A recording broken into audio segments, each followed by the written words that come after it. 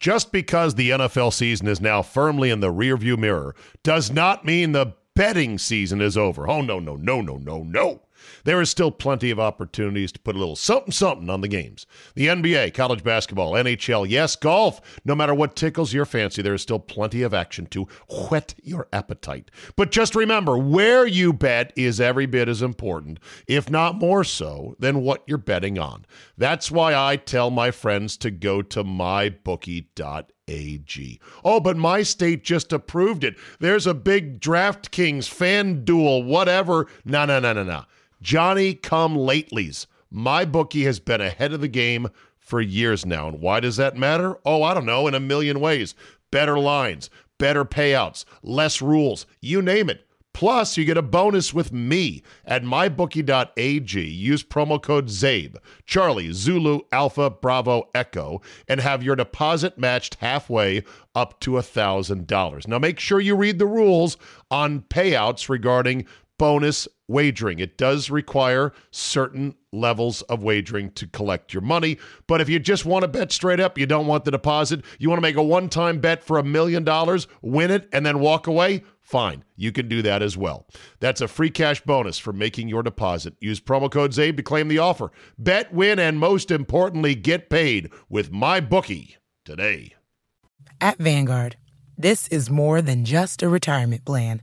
This is your cappuccino date in Italy, the beach house with the matching bicycles. It's your rental car down memory lane, and weekends reuniting with friends from over the years. This is the future you imagined, and Vanguard is here to help you build it. Because at Vanguard, you're more than just an investor. You're an owner. Discover the value of ownership at Vanguard.com. Fund shareholders own the funds that own Vanguard. Vanguard Marketing Corporation, distributor. For the ones going above and beyond. For the ones reaching out, helping out, and lending a hand. For the ones people count on. You can count on Grainger. Grainger offers supplies and solutions for every industry. Backed by 24/7 customer support and specialists to help with hard-to-find products. Because you've got everyone's back. We've got yours. Call, click Grainger.com, or just stop by. Grainger, for the ones who get it done. Today on the Zabecast, it was a gut punch news break Tuesday. Tiger Woods in a serious car accident again. Power Lunch Tuesday, we saw former Capital and current studio analyst Alan May join the Free Hugs and Candy Van with me and Carol to talk about being a 165-pound enforcer in the NHL. All that plus flopping just went next level. Your 45-minute dose of Pure Me is locked and loaded, so buckle up and let's go. Here we go.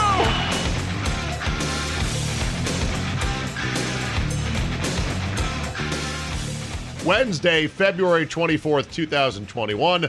Thank you for downloading. The bulk of today's Zabecast is going to be the conversation in the van with Alan May and Carol Maloney. Now, before you say, ooh, hockey, it gets very, we don't talk much nerdy hockey or inside hockey. I think the non-hockey fan will actually very much enjoy it. But, of course, as I just got done wrapping the podcast and driving home from the Palm restaurant where we had our power lunch, our usual Tuesday spot, I hear the news about Tiger Woods, and I go, okay, well, shit. Putting this podcast to bed at a nice, comfortable hour at 4 in the afternoon is not going to happen because I got to wait to see what is going to happen with Tiger Woods. So I sat around. I actually took a nap on the couch. I was feeling under the weather for whatever reason, perhaps travel, who knows. It's not COVID. I've already had it. Had COVID, had murder hornets, had everything. I was just feeling under the weather, so I went and lay down on the couch, and I sort of drifted in and out of consciousness, listening to ESPN's coverage of the Tiger Woods crash. And I would open one eye, and I would see they're using the same helicopter shots of the car and everything else. I got to give a little bit of credit to ESPN. It's very hard to do constant breaking news when there's no news to actually break and you've got nothing to add to the actual facts of the story as they were waiting for the sheriff's press conference at 6 o'clock Eastern time, which they finally got. So you have to sort of, stretch it out, repeat what you saw, repeat what you know, bring your experts on the scene. They had Shelley Smith go, because she lives in L.A., get close as she could to the accident scene, describe the road. They, of course, brought on their other high-priced pundits, Stephen A. Smith, Michael Wilbon, and others to talk about things. And, of course, they'd had to bring in, Tiger Woods made golf acceptable to black people. And I'm like, okay, whatever. It's not like no black people played golf before Tiger Woods in 97, but I get it. And so they covered it as best they could with really taking very few commercial breaks, I think. But we didn't really learn much. Other than that, the initial report that the jaws of life were required to take him out was incorrect. So often is the case, there's a report, there's a factoid, and then it turns out, oh, wait a minute, no, that was not the case. They used like a pry bar and an axe, and they got him out. And he was lucid. The other thing we thought was, oh, is he hepped up on goofballs again? Because the interview he did with Jim Nantz on Sunday night, at the end of the Genesis Open, which he is the presenting sponsor or the tournament host, as you were, as it was, he did not sound all that coherent. He did not look all that coherent. Now, he may still be in constant pain due to this latest back surgery. He may still be dabbling in powerful medication to manage the pain. And so, of course, we thought, was he hepped up on something that caused him to lose control and have his car flip and roll something ridiculous like 700 feet, I think the number was. Doesn't look like that's the case right now, but we've got to see more. They said he sounded lucid and coherent. He was awake when they got to him. Asked what's your name, and he said Tiger, and the officer was like, "Oh, I know you." And so we're still learning more. How bad are the leg injuries? Is it a broken ankle? Is it something more severe? Don't know. I can't wait all night to find out more details. I think you understand that and appreciate that. So that's the Tiger thing right there. Obviously, prayers up for, El Gato. I think everybody would like to see him play again and win again, even if it's not a major, just somewhere, anywhere. And now that is in serious doubt. It does look like this is not going to be a fatal car crash. He does not appear to be paralyzed. God forbid I even say that in any way, shape, or form. It's easy for me to minimize. It's like, he just has a couple of broken legs or a couple of broken bones in his legs. What's the big deal? Well, it's not the big deal to me. I'm not going to be in the hospital. I'm not going to have to rehab. I'm not going to have all these surgeries. That could lead to staph infections like Alex Smith, et cetera, et cetera. So I'm not trying to imply he's out of the woods, but at least the worst possible outcome seemingly has been avoided so far. But we shall see. I have, early hot take. It's hard to believe that you add this to what was already a very challenging back situation in which was not going to get better. He was just going to have to manage it the best he could as he tiptoed through his 40s to try to play golf at a competitive high level. Hard to believe that this car accident, with the complications that it presents, doesn't represent probably a ending blow to his competitive career. But I'm not saying that it will or that it is, because I don't want to go against Tiger again.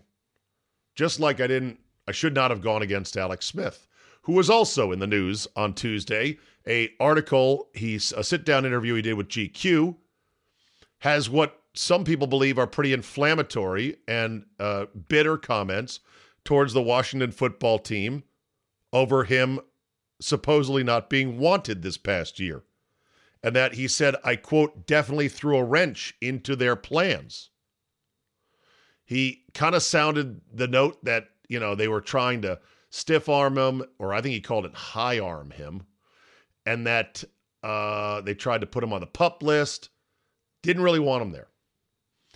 I don't know what it would have hurt or what it would have done to hit them cap-wise to just cut him. I said you should cut him before he tries to make a comeback way back in the spring. They didn't.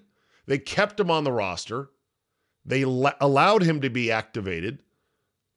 I don't know how that is them not wanting him there. When he did come in and play, and when Ron Rivera saw how he was able to play and to run the offense, they said, in the wake of the Kyle Allen injury after Dwayne Haskins had shit the bed, I thought they were pretty fully invested in Alex Smith. And he won the biggest game of the year, I thought, on the road in Pittsburgh against a then undefeated team in which this football team said, you know what? We could do something. We might be able to do so. We might be able to somehow claw our way to a 7-9 division championship. And they did. But Alex Smith sucked in the Eagles game. And there's no way that he would have been very good, I think, in the playoff game against Brady. And if he was bitter that he didn't get the start in that game after all he's been through, I'd tell you, tough luck. Heineke came in and he played like a house on fire. He played fantastic. Look, I want to still love Alex Smith, and I do. I just sense that this is a little bit of now him realizing, fuck, this team doesn't want me for next year. They don't believe in me for next year, and therefore my career is, in fact, over, because what other team is going to take a chance on him? So perhaps the frustration of realizing that he's now, I don't know, coping by lashing out at the Redskins or the Wolfskins or whatever. I don't think it's as big a deal as some people are making it. Speaking of not a big deal, the NBA All-Star Game starters came out. And, of course, people are going to say, oh, what about this guy? I'm not going to do that. I'm not that much of an NBA All-Star head, but you can do that online to your heart's content. I did see where Chris Middleton of the Milwaukee Bucks did not get included, and there's some people bitching about that. Hey, he got paid a max deal.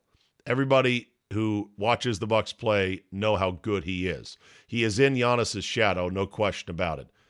It's funny that most of these players don't want to go to the All-Star game. So if a guy gets snubbed, at least providing he doesn't have a huge bonus in there, he should say, thank God. It's like not getting invited to a wedding you never wanted to go to in the first place. So have at the NBA All-Star snubs as much as you like. Okay, Tuesdays are Power Lunch Tuesdays. Myself, Carol Maloney, and a third wheel guest join us in the Free Hugs and Candy Van, also known as the Mobile Strike Studios. What did I say, Mini? The Mobile Strike Studios. The Ram 2500. I've got a Ram 2500 and a Ram 1500. The Ram 2500 van. And Alan May was our guest today. And for anyone who knows this market, DC, and has watched Capitals games and post-game shows with Alan May, they know who he is. He's very good on TV. He was an enforcer in the NHL. And you look at him and you look at his size now, he's still seemingly in fighting trim, so to speak. You say, how were you an enforcer? Well, if you want to go to YouTube and check out some of his fights, trust me, Alan May is all over there. We talked about a bunch of things, in hockey, out of hockey, and more. I thought it was a great conversation. Here it was. Take a listen. Right? That's how it works. All right, Alan May is with us in the Free Hugs and Candy Van. He does studio work at NBC Sports Washington for the Washington Capitals. Played for the Capitals from what year to what year again? 89 to 95. It was a way other life, a past life, I call it. 89 to 95. Yeah. And I went out to the Capitol Center back in the day, Carol, with my buddy Andy Janowiak in his green Pontiac GTO that his parents bought him. He was kind of rich. He lived in Great Falls. He had season tickets to the Capitals.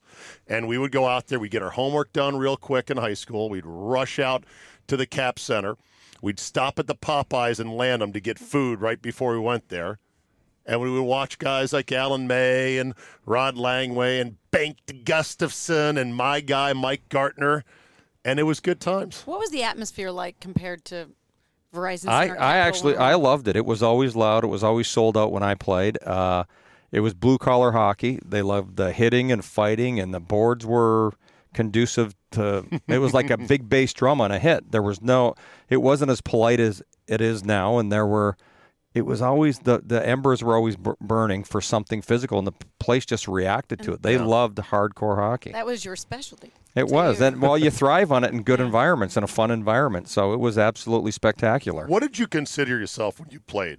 You weren't an enforcer per se. They labeled me as that. They did? Well, I had my first 4 years of pro hockey had 1,600 penalty minutes, and and I led every league in fighting majors. And I think it's I was kind of cantankerous the way I played, and then because I didn't weigh a whole lot, people thought they'd fight the guy with the skinny neck, and then they get their ass kicked. So it was. What did you play? What was your best scoring season? In the NHL? Yeah. Not pretty. 7 goals, 10 assists. Okay. And most years you'd be good for how many goals? 3 or 4? 5, 6, 7, whatever. Okay. Yeah. Just banging, cleaning up stuff? Well, I played third and fourth line mostly, and then the roles were more defined back then, and I was like seek and destroy. I was consumed with hitting, playing like a linebacker kind of, and then you have to be responsible in your positioning. And you don't ever want to become domesticated in the way you play. And because there are guys that score goals. There was, in my era, there was Dino Ciccarelli, and Mike Gartner was gone. Peter Bonder, they were paid to score goals. I was paid to create mayhem and stick up for teammates. So you just have to figure out, because when I was a kid, I was a goal scorer. As a junior hockey player, I was a goal scorer. And I also had a chip on my shoulder. So to me, fighting was never something I had to take a deep breath to do. I was just like, all right, here we go. I meant to say I said, where did you play? I meant to say, what did you weigh when you played? When I first got to the NHL, I weighed 168 pounds. Oof. And 168 pounds. Well, I believe me, I wasn't skinny, though, because I overtrained so bad. And it wasn't until I was 23 or 24 that I cut the 8 to 10 hour a day of working out down to 2 hours, 2 to 3 hours, and it made 8 hours of working out a day. OCD big time. I thought the more I did, the bigger the muscles would get. I didn't realize what I was doing to myself. And what did happen after 8 hours? Like you're saying, physically, I would consume about 4,000 to 5,000 calories a day and never gain a pound. And how'd you work out? I skipped for 90 minutes a day. I did a slide board for 90 minutes a day. I boxed 15 to 30 rounds a day. I had weight routines. 30 rounds of boxing a day. No wonder why he kicked everyone's ass. Well, I did it more for conditioning, and I was just thinking the more I do, the bigger I'll get. And the muscle that made the strongest was my brain, because there was no quit. Really, I'm always proud of the fact that I could never throw in the towel in practice. I would never miss a training day. I worked out 7 days a week. I started the first Monday after every season, unless it ended on a Sunday. And if it did end on a Sunday, then I had a good week of partying before the following Monday. Did you get along with the guys who didn't have that work ethic, who were pretty boy type? No, you know what? Guys? Back when I first started, there was a lot of my first NHL training camp. I was surprised at all the guys with beer bellies that had the lake body from water skiing and drinking beer all summer, or golfing. Lake body. And I've never heard that. Or the golf guys. And, so I never got into golf, because one time that I did go to play golf, and my dad saw me, I was 18 or 19 after the draft, and my dad goes, "Where the hell are you going dressed like that?" And I said, "I'm going golfing with the guys." He said, "Which guys?" I told him, he's drafted. And he goes, "Like F you are." He goes, "Get your ass to the gym." So I went to the gym, and I'm proud to say that this worked out very, very well.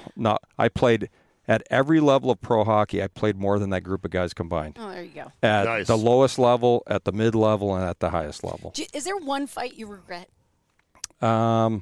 Actually, there's one fight, and I hurt the guy really bad, and I think his career ended shortly thereafter. But I found out this burned a hole in me forever. And actually, I just got off my chest about 6 months ago, I guess, and I found out this kid's mom had passed away unexpectedly a couple weeks before, and it always bothered me that there's no way he should. I was mad at his team. I was mad at his coach.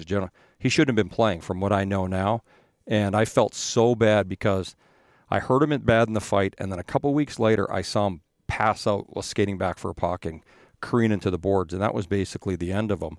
The good news is, he flies around in private jets now, and he's done incredibly well. But I had to get it off my chest because it was like just it bothered me. Was it Jeff Pukaboom? No, it wasn't Jeff. It was. I googled Alan May, and it says fights. Yeah, and you want Alan May fights? Oh yeah, I want Alan May fights. Well, they're not all pretty, but I'm trying to think if that was the game he tried to steal my skate as I was punching him. But it was a guy named Jeff, and my friend coached his son in the National Hockey League. So I ended up, just communicating with him and told him how much it bothered me. So we've agreed when we're in the same zip code, we're going for beers from now on. Oh, you think he's going to sucker punch you once, though? Nah, his life has been really, really good. And he's a good man. His kids are great. They're beautiful. I just want to go visit him at his house because it looks spectacular. Yeah. By the way, look at this. Alan May versus Ty Domi, Carol. Oh, these aren't pretty. Are these on YouTube? Oh, yeah. They're all over YouTube. I'm trying to think. I can't remember all these fights. Ty Domi was legendary, Carol. Do you know Ty Domi as a fighter? Not as a fighter. I mean, I was That's way all he too did. young. I'm way too young to remember watching this live. But Ty Domi, who else is in the pantheon of fighters in NHL history? Bob Probert, Dave Brown, Dave Semenko. Yeah, Cementhead Semenko. He was my all-time favorite. And this kid. This says Ty Domi round 4. Yeah, So He was you would have had a trashing you. He series was of trash fights. talking. Well, he was one of those guys that did all that. Like he win or lose, he did the same thing because there's a couple fights where you could go back on him, and he got his ass severely kicked, and he'd still do the same thing. So the hard part about fighting him was you could punch him as hard as you wanted. Like at least for me, And it wouldn't take him down? it wouldn't do anything to him. Right. He'd be sitting there. After this fight, I hit him at the start of this fight a bunch of times, and then he was in there just nothing happened. Yeah, no big deal. And And that pisses you off, right? No, it was Because just you're like, I didn't get under his skin at all. No, so I was hitting him at the start, nailing it really well, and he was so much stronger than me. He doesn't hit me there. He just knocks me off balance in this one. And he just, I don't know what it was, but he had traps and he had pecs. And I saw him once. I think I saw him the game before this with his shirt off down in the back tunnel of the old U.S. Airways Arena. Mm-hmm. And I was like, what the is that? I couldn't believe like how thick this guy was. He probably outweighed me by 50 pounds, and he was 6 or 7 inches shorter, it seemed like. He also had that crazy guy look. You just look at He's his face. an Albanian destroyer. He was, you know what? Yeah. I do admire the guy. He was a really, really bad hockey player the first time I saw him. And at the end, he played a lot longer than I did. He ended up being absolutely, I thought, incredible. I thought all of his skills, he worked hard. He made himself a boatload of money, played a long time. All of his teammates loved him. And I think after that game or one of the next games, I was in the China Club on a Monday night in New York. It was the best night to go to the China Club. The next thing you know, I turn around and we're together in the bar. And he goes, what are you having? And, it's just like typical hockey guys. Yeah. And so That's so funny. So then, and we what do you have? hey, You look over, you're like, oh, it's Ty Domi. yeah, You and I were know fighting what? a couple nights ago. But what you do when you're with guys like that is you don't talk about the scrap. You don't talk about any of that. You know everything about each other, and you just laugh about it, drink some beers, rums, vodkas, tequilas, whatever it is, and then you go your separate ways. And the next game, I think nowadays they're different. They'd probably tweet each other. I was going to say, what's the state of fighting now in the NHL? It's almost gone. It's almost extinct. And Is that a good thing? you know what? I think they did it smarter when I played, and my era was supposedly more violent. But I think guys, you might have 3 fights in a career, in a season, and a guy's hurt in all 3 fights. Their techniques are horrible. I don't think it's the way we used to do it was a lot different. It was part stick up for your teammates. And the thing that really pisses me off when I watch the games is they now have a 4-minute penalty for high sticking. And if a player has a drop of blood, have you ever seen that? And they go like this? Yeah. I think you should get a penalty.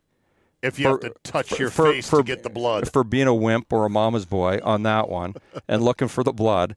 And how it used to happen, you didn't have it as much because if someone touched your face with a stick, the gloves came off. Yeah. So the game was safer that way. Right. If you hit someone from behind, all 5 guys jumped on you. Now everyone's looking at the ref.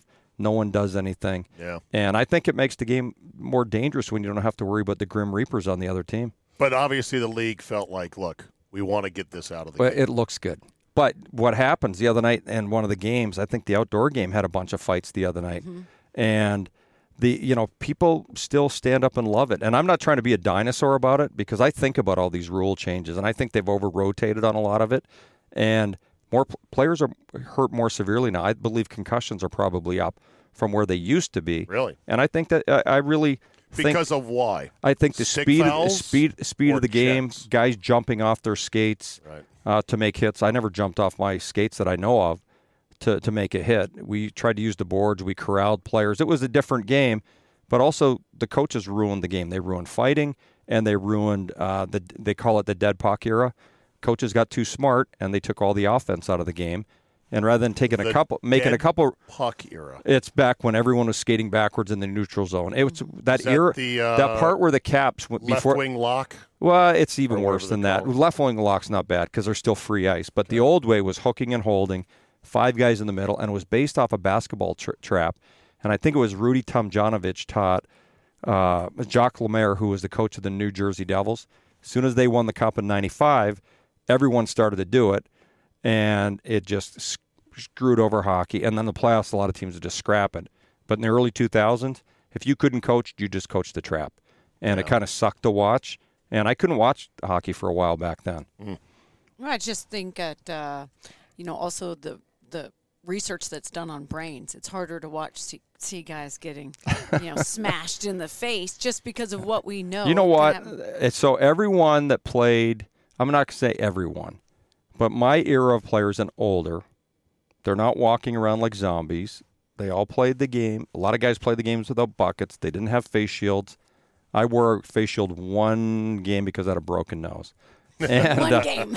And felt like a pussy doing it. And actually I re-injured my nose from missing a hit and I smushed my nose in the glass. So it didn't even help you. And the visor, yeah. So, anyways, but the players are healthy, and I think a lot of guys that do have serious problems, it's drug and alcohol as well. So it's not but now everyone's looking for what's wrong with me. They're making blame. But I'm telling you, all of my friends, all my teammates, guys are healthy. That's good. They're happy. They've got name recollection. They thrive at life. So I don't buy all of the arguments and just throwing everything in one basket. And how does it change the game now when you have like a Tom Wilson out there where guys are always knowing where he is, knowing he could go?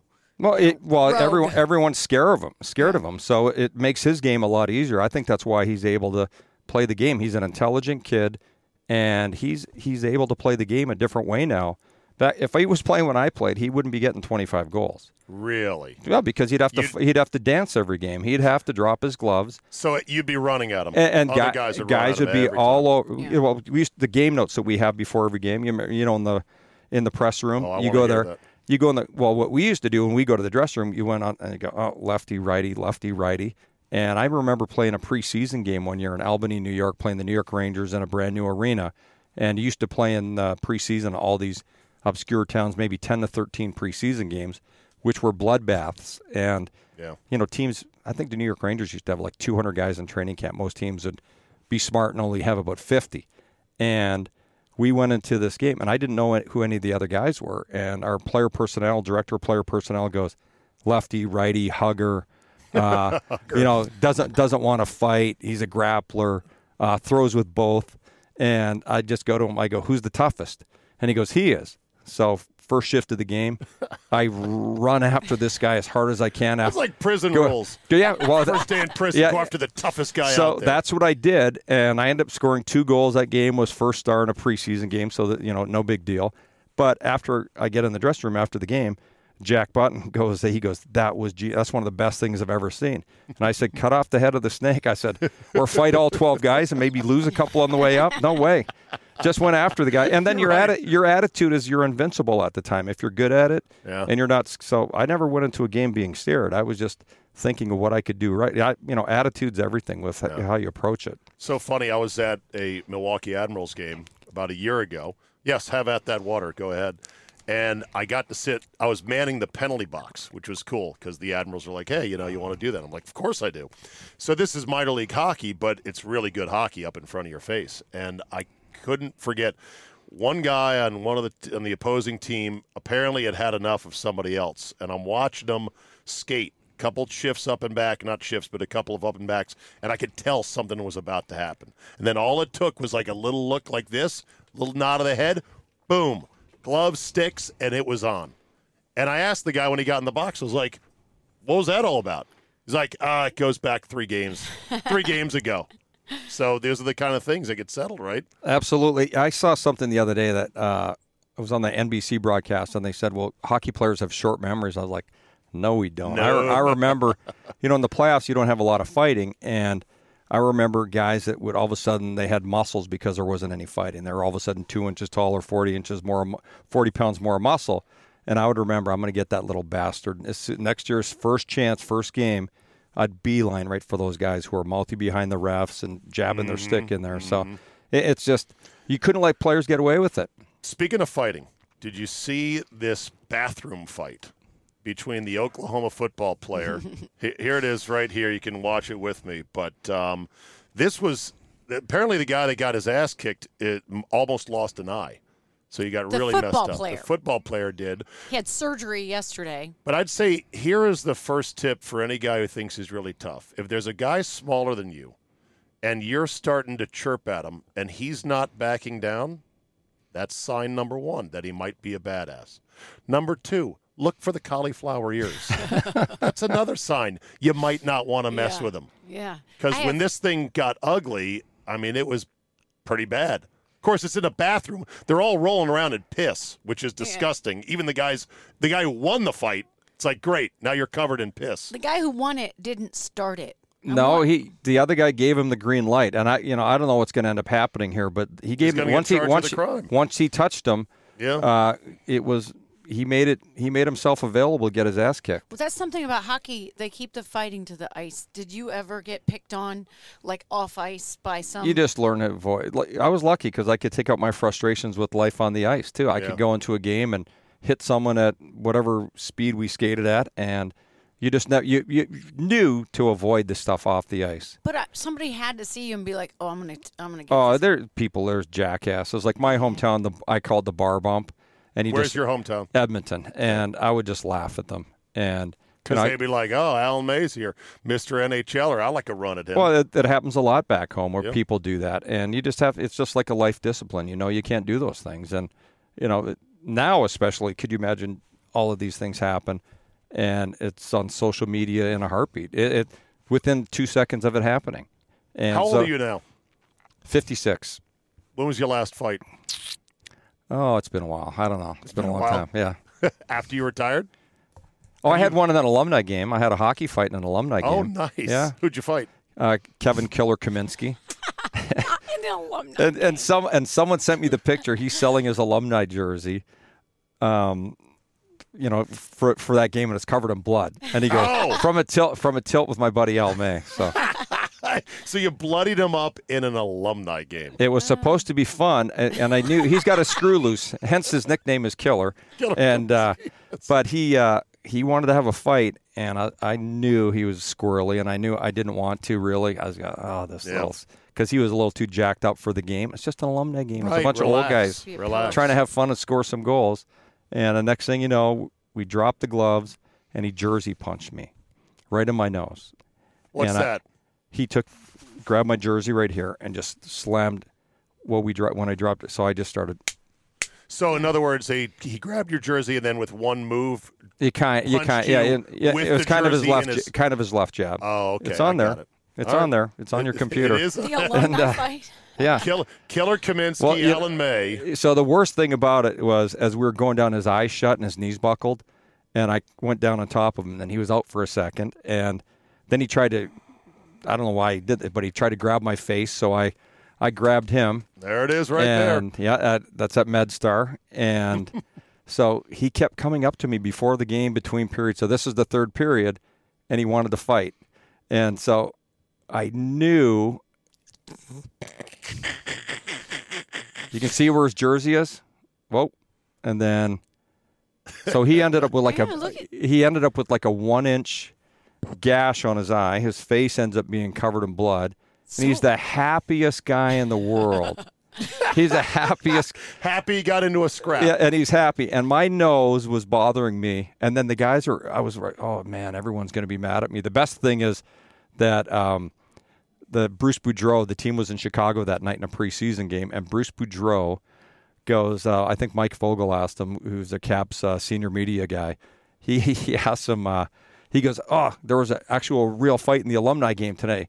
And he goes, I know. It was probably May and Kaminsky, and I hope May kicked his ass. I hate that little bastard. So you knew exactly who it was. Yeah. All right, let's pivot to the outdoor game in Lake Tahoe. What'd you guys think? I loved it. I think it was the coolest thing, and it was the closest thing to a real outdoor game minus the ice melting, but I'm going to let that indiscretion pass because Mother Nature always wins. But by the time it was midnight, I was still watching that game, so it was the longest game ever. Carol, what'd you think? I mean, does it add to the challenge of planning for future since you are at the mercy of Mother Nature? And I know rain is the worst enemy. You know right? what? I don't think they had that rink set up as long as the other ones when they came to Nats Park. I think it was there about a week, and I'm not sure the time frame of it, but you know what? It's something to do with the technology. It was melting where the signs are, the mesh signs, like the advertising. Those areas melted. And I've always thought you should play at night anyways. I think the visuals are better as far as Really? in a football stadium. But for that, you wanted to see the daytime. lake. I thought the visuals in daytime were some of the most spectacular things I'd ever seen. I was like, wow. Especially our because our TVs the game now. didn't look as great on Sunday night. Because at the start of it did, but the sun was in the players' eyes. Right. But still, that's part of we skated outside, and you had sun in your eyes. So when you grew up, how often did you play outside? Every single day. Every day. And I didn't play in an indoor arena until I was 12 years old or 13. Wow. And I played every elementary school where I grew up had 2 outdoor rinks at it. One was like a public skating, and the other was for playing hockey. And but they're rinks, they're not lakes. No, and I did that, and my grandparents' farm, and I did. We all do that. But the big thing is the outdoor rinks in your hometowns, and there's literally hundreds of them. And How do they maintain outdoor rinks with a full Zamboni? No, well, snow blowers and shovels. Okay. And but back when I played, say I was 8 years old, the parents would get out with these big ice. I don't know what you call them. Basically, a really wide shovel, like they'd scrape the shavings off it. Big scrapers. And then the unfortunate parents had to do the thing over the boards, and there were no boards on the sides. And Okay. I kid you not, when I was in junior high school, my dad would come to the outdoor rink where I lived on Fridays and Saturdays or holidays at Christmas, and we would be out there at 3, 4, and 5 in the morning. We'd never go inside. And the reason you'd keep playing because you knew your shoes were so damn frozen that you did. And then you put your shoes on and you'd sprint home as far 2, 3, 4, 5 blocks, whatever you lived. Right, because your hockey skates were at least warm and sweaty. Yeah, because you're going the whole time. Yeah. In Iowa, it's cold enough for outdoor rinks, obviously, and my dad's neighbor has one built behind. At Vanguard, this is more than just a retirement plan. This is your cappuccino date in Italy, the beach house with the matching bicycles. It's your rental car down memory lane and weekends reuniting with friends from over the years. This is the future you imagined, and Vanguard is here to help you build it. Because at Vanguard, you're more than just an investor. You're an owner. Discover the value of ownership at Vanguard.com. Fund shareholders own the funds that own Vanguard. Vanguard Marketing Corporation, distributor. For the ones going above and beyond. For the ones reaching out, helping out, and lending a hand. For the ones people count on. You can count on Grainger. Grainger offers supplies and solutions for every industry. Backed by 24/7 customer support and specialists to help with hard-to-find products. Because you've got everyone's back. We've got yours. Call, click Grainger.com, or just stop by. Grainger, for the ones who get it done. And they're out there late. I mean, this is Iowa now. Right. This is just a bunch of people goofing off. Does this happen now, though, in today's In my day and hometown, age? in my hometown, yes. It does. I don't know if Good. they play games outside anymore, but when I go back in the winter, the outdoor rinks, and one of the coolest things I saw was about 5 or 6 years ago with the Caps. We flew into Montreal on a Friday afternoon, and it was about 2:00 in the afternoon, and you could see the outdoor rinks all over the city. And in some, there were literally 50 kids. Others, there were 6 and 7, or adults even. But as we flew into the city, it was so cool to see all the people outside doing that. That is cool. It's still the best form of recreation to me. The rink, though, next door to my hometown or my where I grew up, the boards were about, I would say 4. I mean, they just had a little circle of a board. There was no place when you're flying to the side. There's no place to hold on to keep you from flying off. Well, just go off, catch yourself. At least it's a soft landing. Yeah. It's So do you think the NHL will do some more of these fanless, ultra-remote outdoor games? well, they kind of had to do that one, but the one that they 'Cause of could the do. pandemic, The obviously. movie Mystery Alaska was made in my home province, Alberta, and it was in a place called Canmore, named Canmore, Alberta. And I think they could do it up there or Lake Louise. Have you ever been to Lake Louise? No. Ooh, It's one of the best looking places. That part of Canada is probably the nicest part of North America, the Pacific Northwest and that part of Canada. And they could do an outdoor game up there. And I think the way you make money off it is the ultimate sponsorship. But there you could end up with too much snow. That would be the downside of it too. But the backdrops with the mountains and everything would be, and I think all the players would sign up for it. Oh, Is I there think any there's no concern? question. By the way, here is skating Lake Louise. By the way, the water is just crystal blue. But yeah, I've seen. Yeah, that's look that's at that. That's Carol. a glacier in the background, and normally that water's full of silt in the summertime, and it's beautiful there. And then the hotel's only about $1,000 a night. Is there any 1,000 a concern night, that we Jesus. have some sort of like human error and the ice starts to buckle a little bit? I mean, are you that confident in the testing and the temperatures? Yeah, absolutely. Well, look at all the people that ice fish all the time. Yeah, This- but that's people out there ice fishing. It's Well, not a bunch of goons at once. Imagine they put an actual rink with dasher boards, goals, everything out there, and there's a crack in it all. Well, that's probably why. Well, that would be That'd tough. bad. And they could make it look like they're on a lake. Yeah, you're right. Yeah. They could take a field with the mountain backdrop and say it's a lake. Look at that. This doesn't even look real. It looks like a video game. Look at this. I know. I want to do that. And look now. at these tiny little kids out there in the middle of this lake that is as smooth as glass and turquoise blue. And there's the hotel that costs $1,000 a night.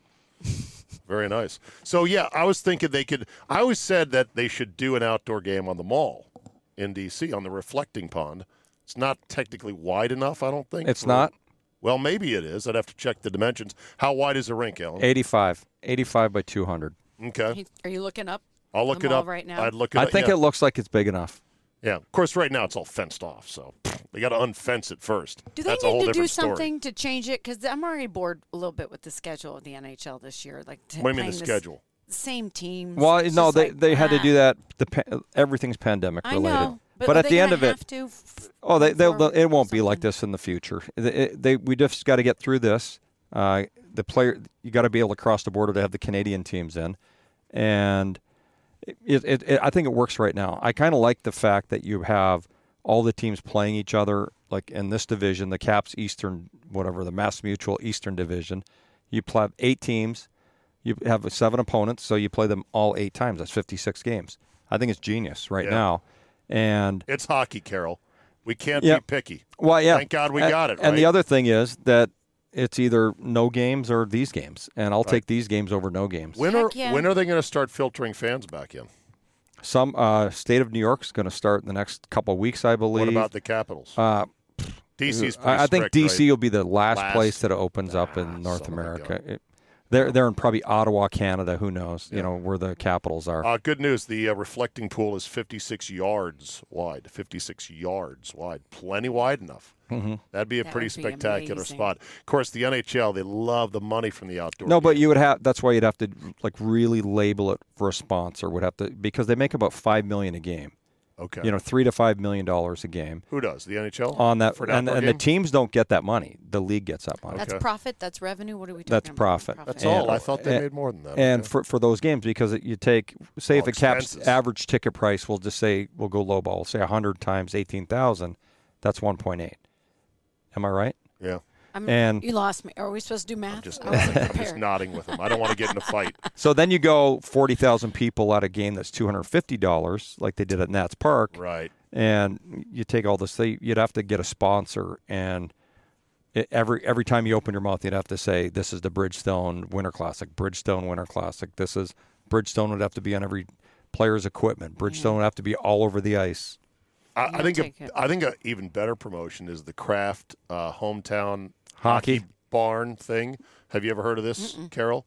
Tell Carol Well, what it's it's basically all the fans in Canada and the U.S. from all these obscure locations say why they're Hockeyville or why they should be picked, Yeah, and it's they get a Kraft Hockeyville, yeah. and they get a preseason game by 2 NHL teams in all these random towns, and the money goes into the arena in those towns, and it's kind of it's usually in Canada it's always a hard luck story. It seems like the arena that burnt down or something like that happened. And so you're bringing 2 NHL teams to your small little Yeah. town, And your little rink. it'd be like them barns. playing in Rockville. I've seen that Right. movie. I've Yeah. seen that movie.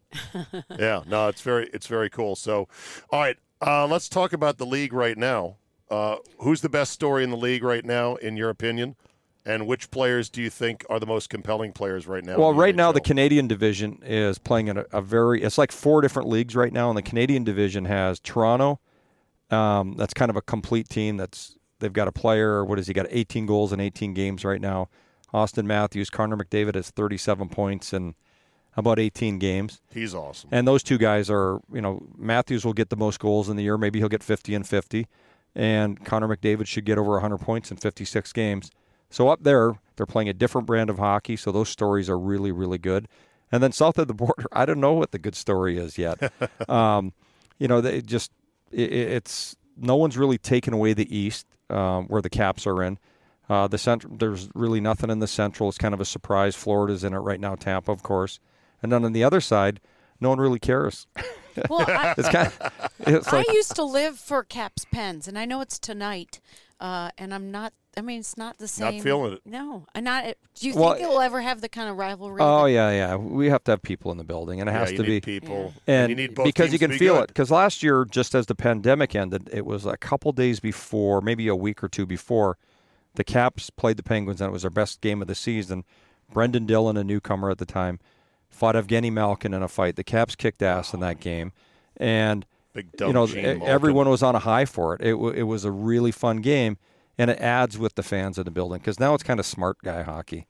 It's like X's and O's, and no one's feeding off their crowds. So and in the summer, Tampa dominated sometimes in the Dallas series in the Cup final, and they wouldn't score a goal. But had they been in Tampa with their home crowd, they probably would have got 4 or 5 goals in a 5-minute segment. Interesting. Because why? Because it would have been overwhelming for the opposition to be hemmed in their own zone, and the crowd would have swelled up, and your senses feel way different. And I played in some games where you couldn't even yell in the player's ear beside you, and you could yell, but he couldn't hear you, and it was like awesome at the same time, but kind of sucked at the same time. Just to be in an environment that was that noisy, and some places in the playoffs, once the anthem starts, they never quit cheering. Right. And it's so fun. Carolina kicked the Caps' ass 2 years ago. Oh, yeah.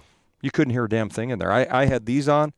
I could still hear the crowd noise like you wouldn't believe with noise-canceling headphones. Wow. And I thought it was awesome. I had goosebumps all game, every game. In Carolina. Yeah, it was awesome. So, it's a really good arena for noise. And when they packed the place, and one of the problems that, the Caps went in there for 10, 15 years, and the place was half empty or half full. Yeah. And then they would go there in the playoffs, and Carolina was fast. They were physical, and the place was nuts. They were doing daily tailgates because they have that NC State parking lot, and so they had country music guys and people out there. And it was we'd get there in the morning for morning skate, and people would be out there drinking and partying already. And I was like, damn, I want to do that too. That was the Bunch of Jerks team, right? Yeah, absolutely. And that was, who said that about them? It was an opposing. Oh, no, it was Don Cherry, Don Cherry. From Hockey Night in Canada. Because after wins, the Hurricane players were doing some sort of dance or some sort of routine, and Don Cherry, being old school, was like, hey, come on, act like you've been there before, you bunch of jerks. And so they took that,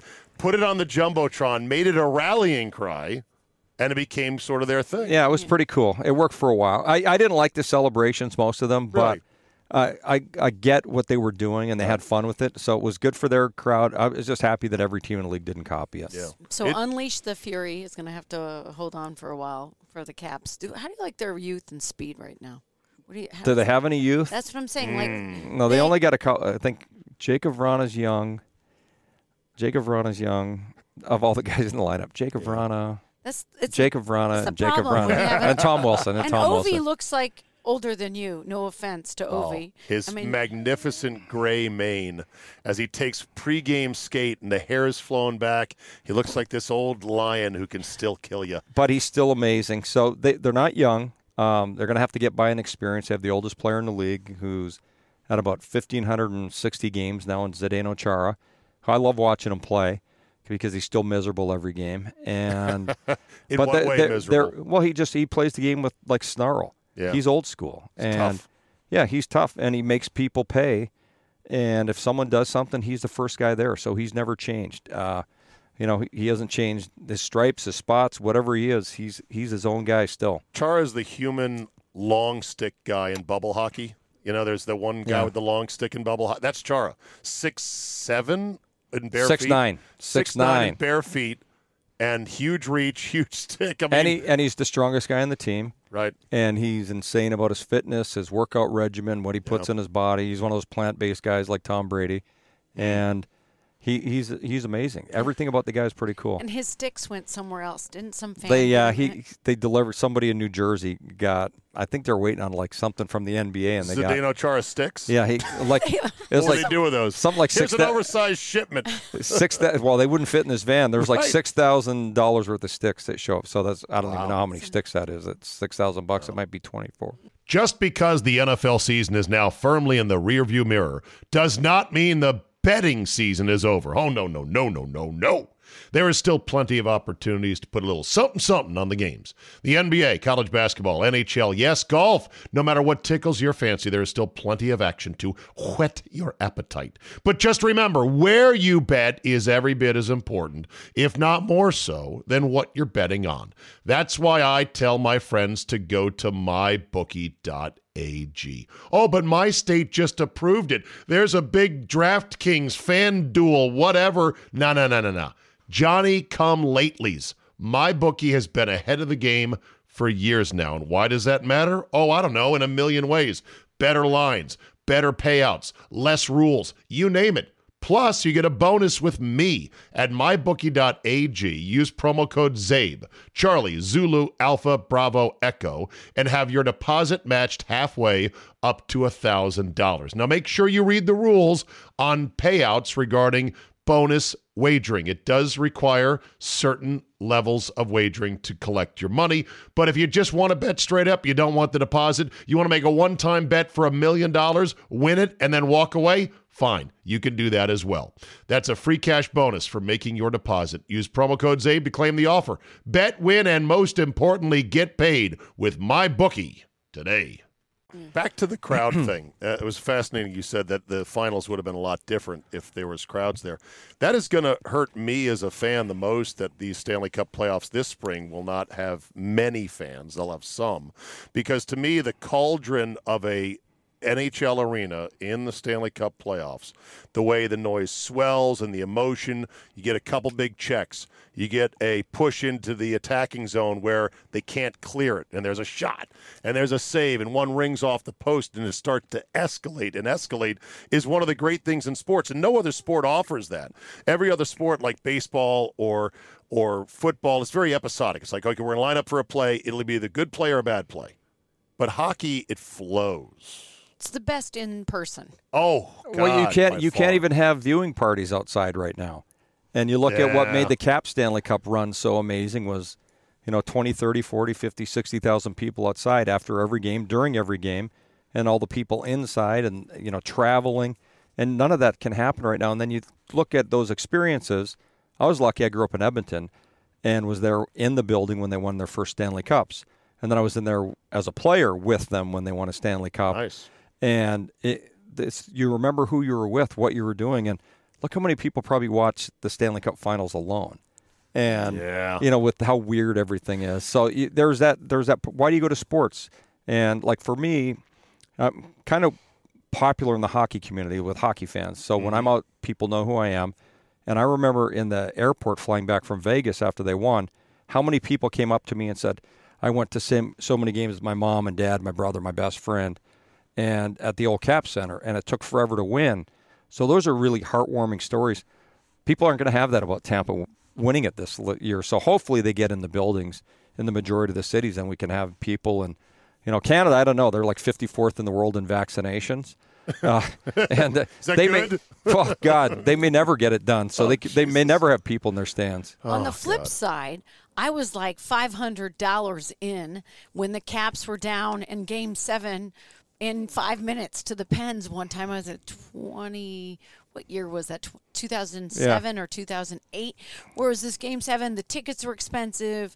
We had beers, we had hats. We sit down and it's 3-0 Pens before like. That was in 2017, I think. In game, no was it the game before? Well, I'm talking about like 2007. I remember 2007. Oh, that game. No, the first year they were good when Varley laid an egg in the. I remember being this is like $1,000 night, and it's not even out of the first period. And we're going to lose. Worst Caps Game 7 goalie performance ever. Yeah, that was one. Bad. Back to the Stanley Cup here in D.C. Having grown up in D.C., not far from here, Alan, on the mean streets of McLean. I never would have thought we would fill the streets for outdoor viewing, ever. Not in this town. I thought that is a Toronto thing. I'll tell you what. That is a Boston thing. I think how that happened, and I will pump up my network, and I think my executive producer, Bill Bell, had a lot to do with this, was he put our set outside for Game 5, because we'd been on the concourse, Rob Carlin and myself, and then they put us outside, and we had beaten Columbus in Game 5, and the Caps were down the first 2 games of that series. Then they win that great triple overtime game in Game 3 in Columbus. They come back, and I think Backey scored the overtime goal. And as people came outside, we were on set for an hour, and people started crowding around our set. And then every game they started coming early and hanging around our set. And then it got bigger and bigger and bigger. And by the end, the NHL was here, but we had all those people outside. And then it was amazing. And I think they got lucky. I don't think it would have happened if our set wasn't out there, to tell you the truth. Yeah. Because it wasn't a meeting place at the time. Yeah. And then all of a sudden you're out there and people are on camera. They get to see we were bringing in different players. And by the time the series was over, both corner streets around the Verizon Center filled to capacity. And the fact that the building is full inside. Yes, that was crazy. Just so you know, Bill Bell has done this before, brought our set outside. I used to host the shows, the pre and post. I was Rob Carlin before Rob Carlin. And the problem was the team was bad, and they were always losing in the first round, and there was no people. If the team's bad, no one's going to come out in the streets. So let's go back in. There was something about, though, with Barry Trotz, like there was a winning feeling, and that's why when they would lose in the playoffs with Barry as the coach, it was so painful because they were always better teams than that they should have won. There should have been multiple Stanley Cups won here. But as it got bigger and bigger, and I remember your sets that you guys used to have, it wasn't as extravagant. Remember, it was the low set. Yeah. And then all of a sudden we kind of had the high up sets, and they did everything. Game day. Yeah, they did. Exactly, because people started to have the heads, the big game heads behind us. So it just kind of, everything snowballed after that, and was so, for me it was kind of overwhelming. The very first game they were chanting my name for an hour as we were on television, and we had a new boss that we didn't know at the time. And so you're like, wow, this is good for my. No, it actually put it choked me up and put a tear in my eye because wow, this is incredible. And then, I usually I'd go to the Hamilton after every game. Okay. Typically, and have the sushi bars open until 1, or two on Friday and Saturday, and so I'd always go there, and the place would just be so full of Caps fans. And by the time I got there, it'd be after midnight, and I go, God, would I need a beer and have something to eat? I was struck by all the young people that came out for the Caps games in the streets. It was the young professionals of Washington, D.C. that were super into the team, and I was like, this is really cool. Well, and the parade, I got these pictures from the parade. I mean, it was just the most glorious June day, low humidity, perfect blue skies. You have a parade for the Redskins when they won. It's in the winter. You're cold. You're bundled up. One of the years it rained, so they were in buses. You couldn't see them. The Nationals parade was not a very good weather day, as I recall. It was fine. Was it okay? Yeah, it was fine. I was down there calling it for the radio station. Yeah, it was nice. It was nice. But I just took these pictures of all these families and all these little kids, in their hockey jerseys, and it was fantastic. Yeah. It was probably the most amazing, peaceful day in D.C. ever. Yeah, that's where everyone was, we just forgot about the garbage of politics and political news, and people were so happy from every walk of life. That was like the coolest day I've ever witnessed in my life. It was cooler than seeing the team win. And that's why I have a pit in my stomach, to be honest, is because things are so different.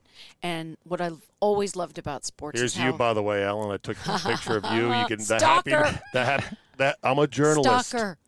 No, I'll give you the stalking pick in a second. But, No, but the thing about sports right now is that you have this, it brings people together. It doesn't matter your economic status, your neighborhood, your proximity, everything. All these people will rally together, but we're not able to do that, even if the team wins. It's It's coming. You It's know what, coming. though? But every part Sorry, of our I'm life. negative Nancy. Every Wah. Nancy, every part of our life is this right now. It's impacted, and we will get back to normal, in my opinion, like what we used to do. Oh, yeah. And I'm convinced, and people, Plus hopefully 10 everyone realizes Yeah. how great it is to have their freedom, their true freedom. Yes, and plus 10% because there's a lot of pent-up desire to be out amongst people. When I was in Mexico this past week, I was drinking in front of a live band at this resort, house band. Wait, Wonderful. with people like outside with No people? masks No anywhere. masks. And I a mean- live band, drinking, people dancing, crowd. And I said, my God, this is wonderful. And I'm like, oh, yeah, we used to do this all the time and not think about it. So this will come on the backside of it. By the way, you want stalker pick? There's the stalker pick. My two favorite people in DC sports media, the great Doreen Gensler and your girl, Lindsay Zarniak. Yeah. Bing, bang, boom. Resplendent in red right there. So there's my stalker picture. There you go. I'll tell them both to watch out for you. All right, what do we got from a non-hockey standpoint to talk about? What's on your mind, Carol? Well, I wanted to get your take on Cam Newton and how he Cam handled, and the punk. how he handled that, because I know heckling is part of hockey too, and especially if you get it off. Well, I got a confession because I shut my news off in June. I don't watch any television Good for you. that's other than a sports game right now. I'm tired of binge watching. I think I've watched everything that's worthwhile watching. Okay. I can't nothing holds my attention. So I have no idea what's going on in the world unless someone has to So- tell me It's as and bring easy. So me. what happened? This is easy. Here's what happened. So Cam Newton was doing a football camp Hosting for free. it for free. and, 7-on-7. And a young punk decided to start chirping at him, saying, "You're washed up. You're a free agent." And Cam took the bait, turned around, and said, "I'm rich. I'm rich." And the kid's like, "You're gonna be poor. You're washed up. You're ass," he said. Then Cam said, "Where's your dad? Where's your dad?" Went back and forth like that for an uncomfortably long amount of time. The two have since reconciled. They've both apologized. Well, they both apologized. Yeah, and everyone's like, "Oh, the kid learned his lesson." I was like, "No, he didn't. He's like a star right now. He's a viral star right now. He got what he wanted, which was attention." Well, of course, it was videotaped on the phone of one of the kid's friends, So- which is what is now the coin of the realm. This is what everybody wants to do. They want to get over on social media, you know? It's a high school punk who, disrespected Cam. And I don't think learned his lesson. And I know when you're a target out there, you get disrespected. This guy doesn't remember 5 years ago when Cam was MVP and leading Panthers to the Super Bowl. But this was his own camp. So there it is right there.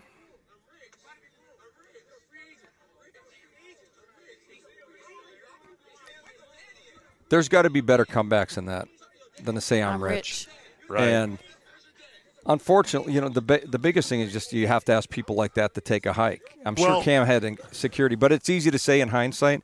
But Isn't the better comeback just to ignore it? Would you ever could- want to get in the stands and fight a heckler? Had you ever? They did No. that once in the NHL, remember? Yeah. They've done it in the NBA, I've too. been involved in some things, but Go Ron Artest on somebody. you know you can't. You just know you can't because Yeah. there's a discipline. Just like you're in a grocery store, someone bangs in your shopping cart, someone takes your parking spot, someone honks.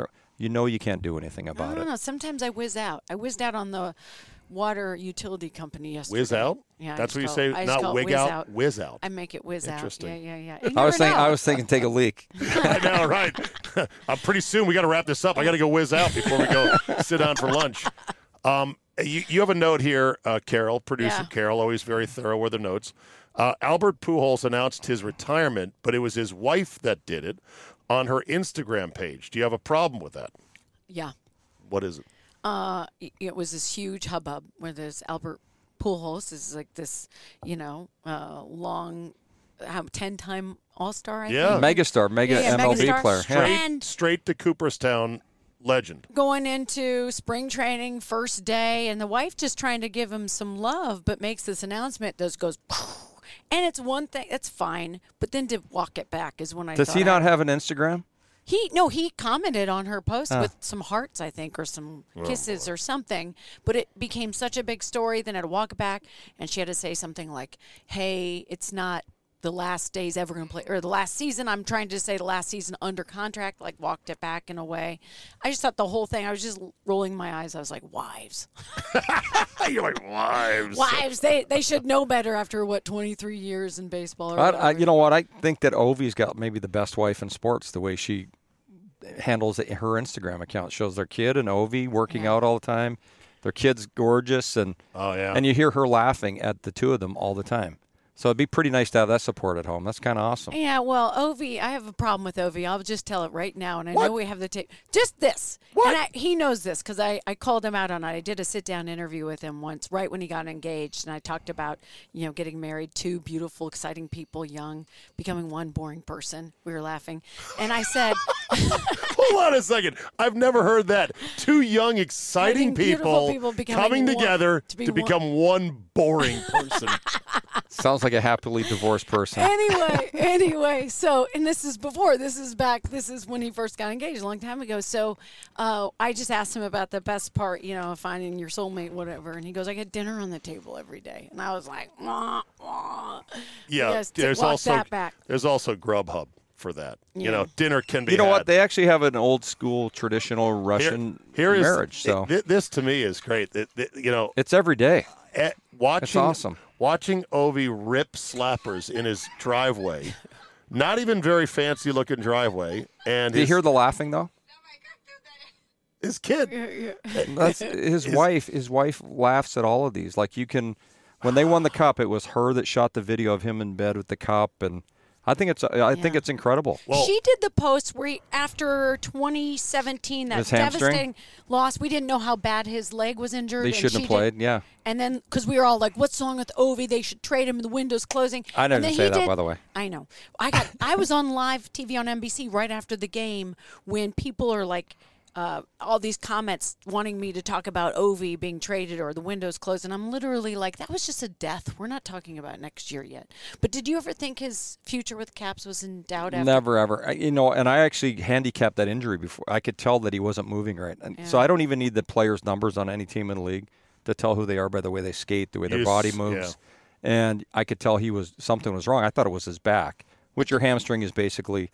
when your back goes, your hamstring's usually not far behind. But I think you go to war with superstars every time. And, he's never been derogatory to his teammates. He's never bashed any coaches.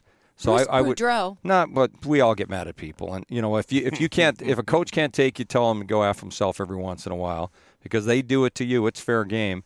If the Ovi camera wasn't on him all the time, he would have got away with it. Because I seen Sidney Crosby go to war with his coach in the playoffs, and they won a Stanley Cup 2 years in a row, and they call them, I'm not even going to say it, they call them human fights on the bench. Where if you can say something, but you've got to be able to get along the next day. Now, if you have a crappy team with a bad attitude, players hold grudges, and players should be able to argue and have a beer the next day. They should be able to have a fight in practice and have a beer for lunch. We're about to have lunch ourselves here at the Palm. Fabulous place to have lunch, Tyson's Corner. Book your reservations now. Carol, what do you recommend when they come to the Palm for a power lunch like we're about to have?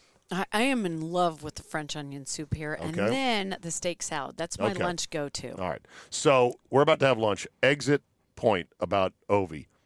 When Brady was shown coming off the boat needing help from Gronk, the number one topic of discussion was, that's pretty good. It's not like Ovi, though, after he won the Cup. Ovi has set the standard for drunken superstar celebrations after a championship because he went for 5 straight days, as I recall. They all do. But he did very publicly. The best thing he did. He was in fountains in Georgetown. I love cake stands up at Nats Park. Yeah, I think the best part was him drinking, putting his face in the cup and drinking that beer, and then coming out, and he was almost like he was drowning in beer.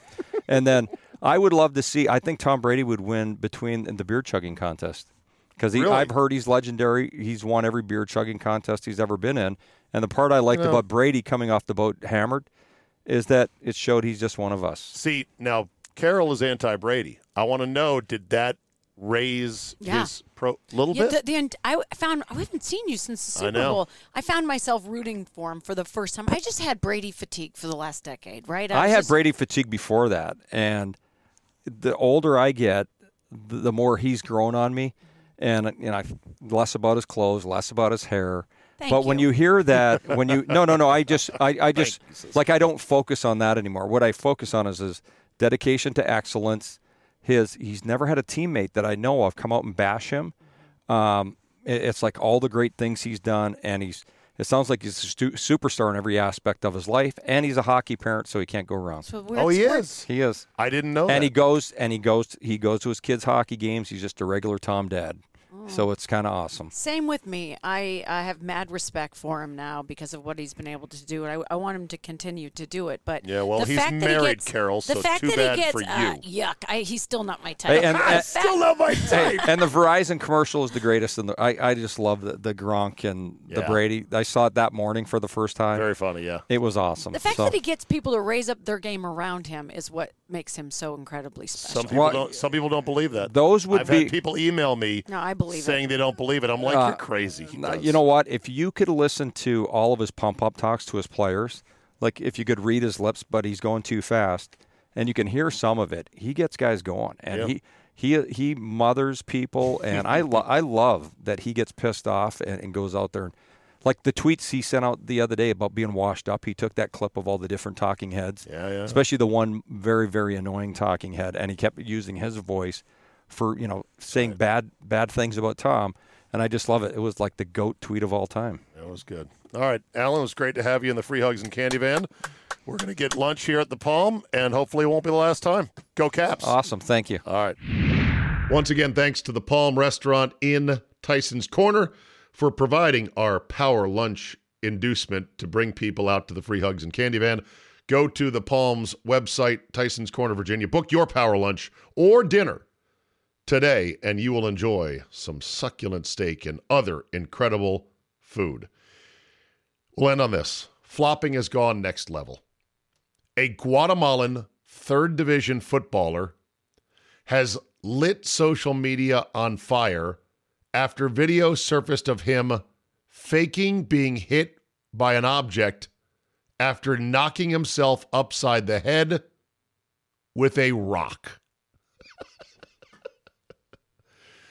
Betancos's Razbin Ramos picked up the rock from the field, or pitch, before casually smacking himself across the face with it, probably in an effort to draw blood.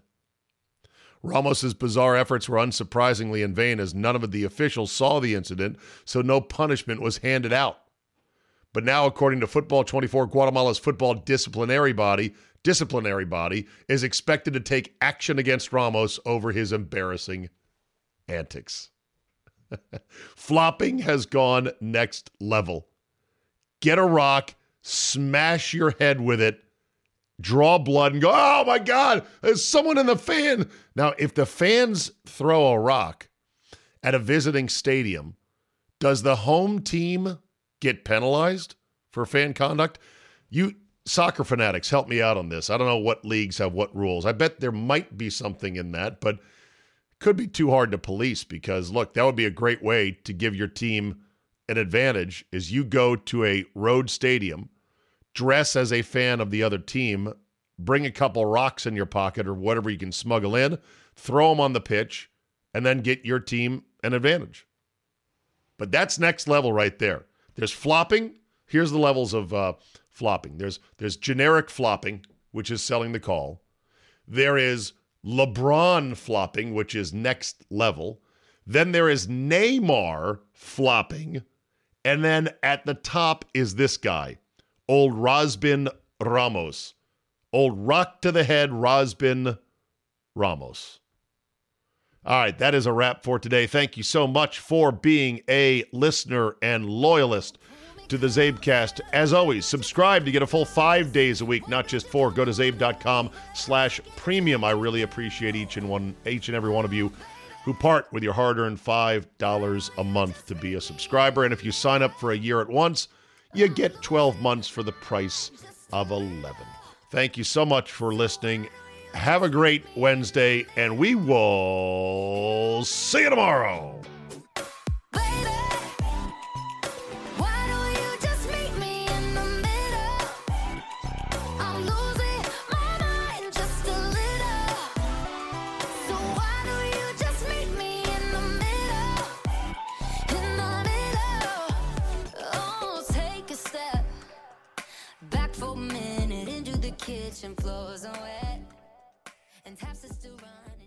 Just because the NFL season is now firmly in the rearview mirror does not mean the betting season is over. Oh, no, no, no, no, no, no.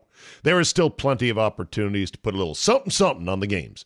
The NBA, college basketball, NHL, yes, golf. No matter what tickles your fancy, there is still plenty of action to whet your appetite. But just remember, where you bet is every bit as important, if not more so, than what you're betting on. That's why I tell my friends to go to mybookie.ag.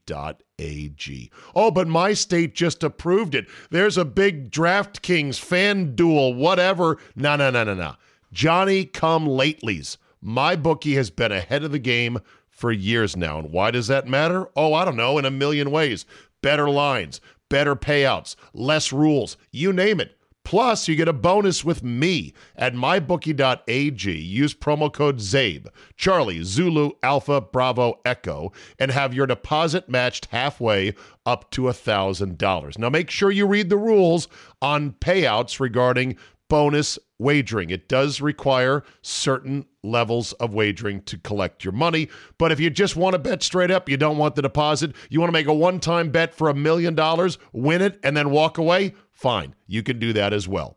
That's a free cash bonus for making your deposit. Use promo code ZABE to claim the offer. Bet, win, and most importantly, get paid with MyBookie today. Moms, at Vanguard, you're more than just a parent. You're the heart of the family.